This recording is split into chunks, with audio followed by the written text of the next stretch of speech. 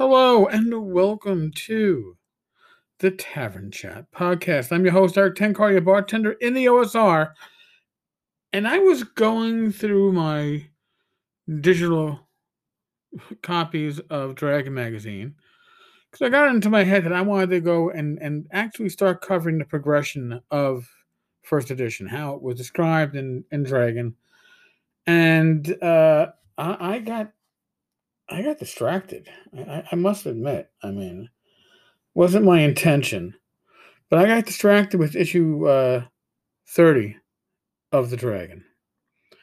And it's because of Tim Cass' article / editorial. And I think it's, you know what, it's more appropriate than I would have thought. And I think we're gonna hear this and you go, I know that story. I'm gonna make some comments on it too. But since I'm writing this, September 11th, go figure that one out, right? This is 1979. Dungeons and Dragons gained a publicity that we used to just dream about back when we were freezing in Gary's basement in the beginning. So, what is this attention that he's talking about? Well, it's not good attention, but you know how they say all publicity is good publicity and bad publicity can be the best publicity? If we had our druthers, it would not have happened in such a fashion. By now, as you read this, I hope the mystery surrounding the disappearance of James Egbert. Yes, James Egbert, who we've heard the stories of, we've seen movies kind of made about his disappearance, has been happily resolved. Whatever the circumstances of the incident, it has been a nightmare for his parents and family, as well as for TSR Hobbies Incorporated. It has been speculated James was involved in some sort of D&D game that went beyond the realm of pencil and paper role-playing, and may have mutated into something tragic. D&D was seized upon as a possible connection to the disappearance for a variety of reasons. First, James was an avid gamer, and indeed I have met him at past conventions, and he used to subscribe to TD. I'm assuming TD is the Dragon. The fact that Tim Cash remembers meeting him at prior conventions, I think, is actually pretty important. I mean, yes, he was an avid gamer. This is back in 1979. The gaming community was growing. I was becoming part of the gaming community about 79, late 79, early 1980, so right around this time. Probably around the time this magazine actually, hit the stands. Go figure that one out.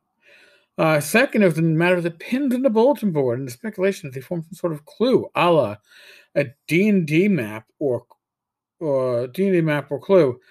Added to this was the fact that the pins possibly resembled the steam tunnels under James's college. There were anonymous tips. There were stories that the gamers at his college used to go into the abandoned steam tunnels that used to be used to heat the buildings back in the old days and run adventures.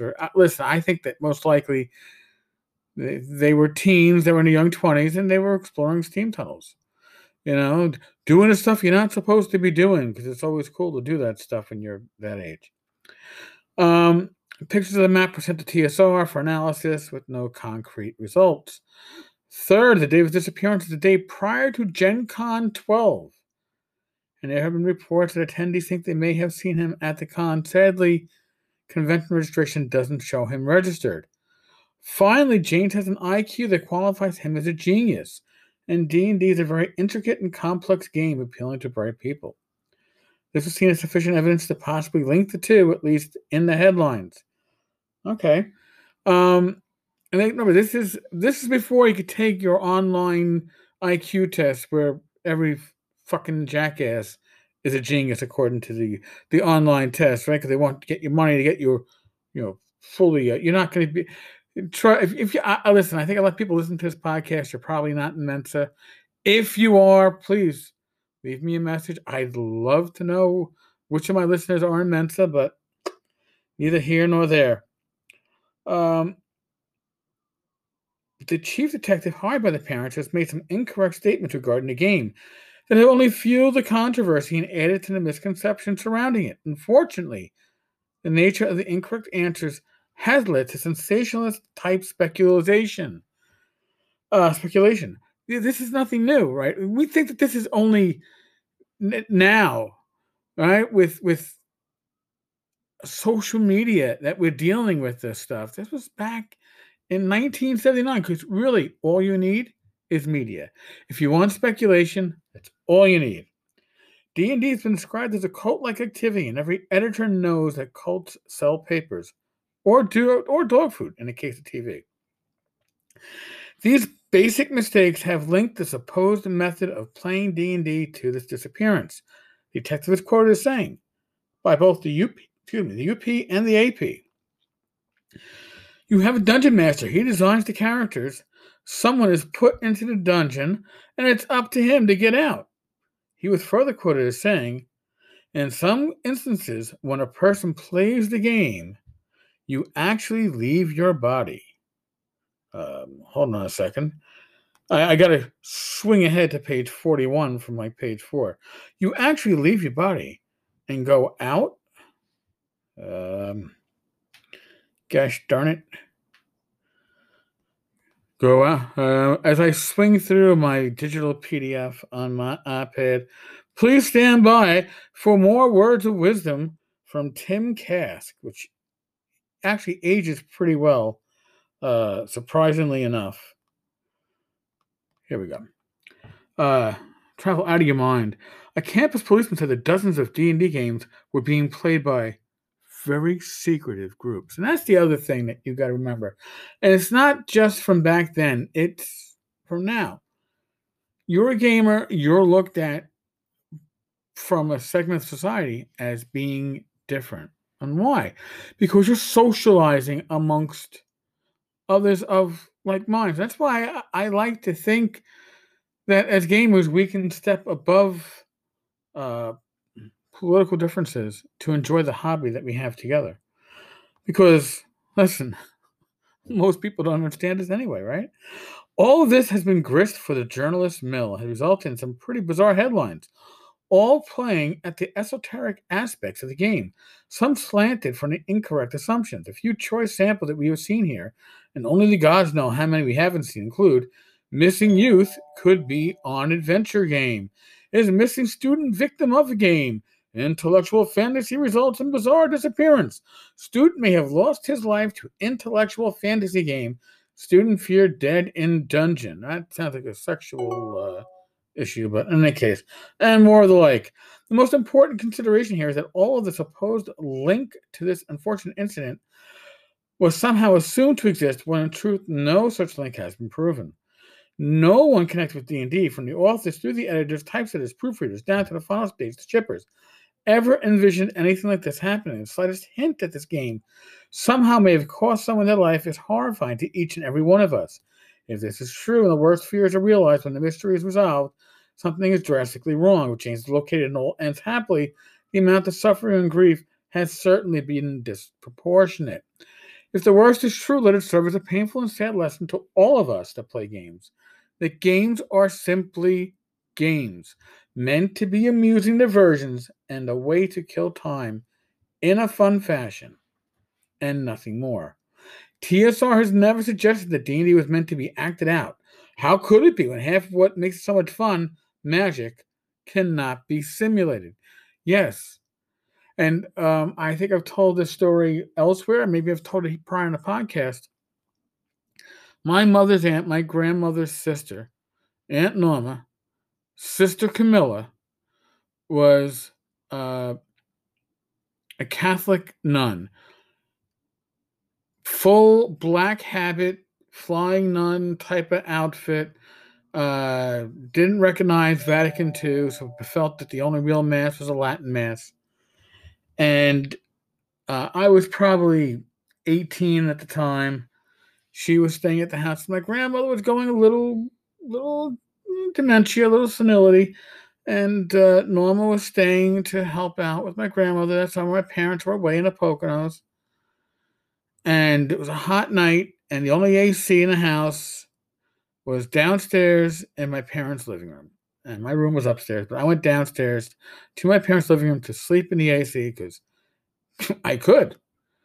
And Norma, who wore her coif and layers of clothing no matter how hot it was, couldn't sleep. So she decided to go to my room and be the nosy body. God bless your soul.